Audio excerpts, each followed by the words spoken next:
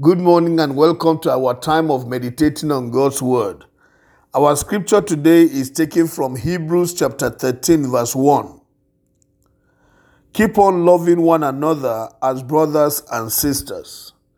The King James Version of this scripture will say, let brotherly love continue. We are living in a time when there is so much hostility in the human race, especially those of us who are living here in Nigeria. Hostilities of one person against another is on the great increase at a time like this. It is almost as if there is such enmity between human beings, and nobody cares again the worth of the life of the other party. Everybody seems to be concerned about self-preservation only. Nobody thinks about the well-being of any other person apart from themselves. This is what we see going on in society. Unfortunately, it has risen to the point where even human beings have become objects for other people's enrichment. This is so sad. This is why the church must continue to be the light, to be the example that society needs. If there is going to be sanity in Nigeria, if there is going to be sanity in the entire human race, then we need the Word of God to continue to spread amongst us.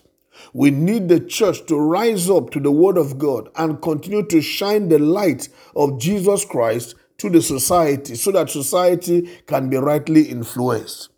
In this scripture that we have just read, the writer says, let brotherly love continue.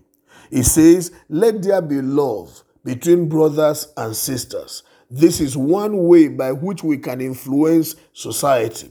While society continues to suffer hostility, the church must continue to emit the gift of love. Love is that inner concern, that inner desire to see to the well-being of other parties. Jesus Christ loved us so much that he gave his own life for us. That became the standard of love that we should follow.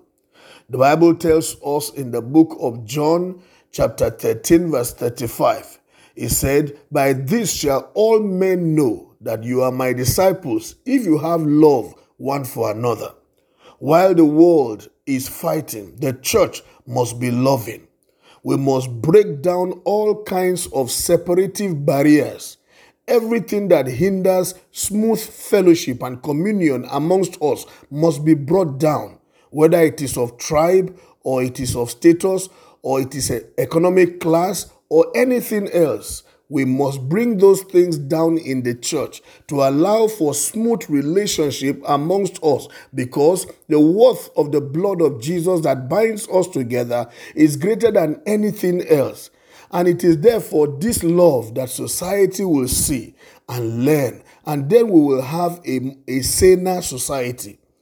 The Lord is depending on the church to show forth love to the world, so that the world can understand what love is, and we can restore love to the human society. It is my prayer that you and I will play our role in sharing this message of love and in allowing this love to go between each other in the church so that society can be better.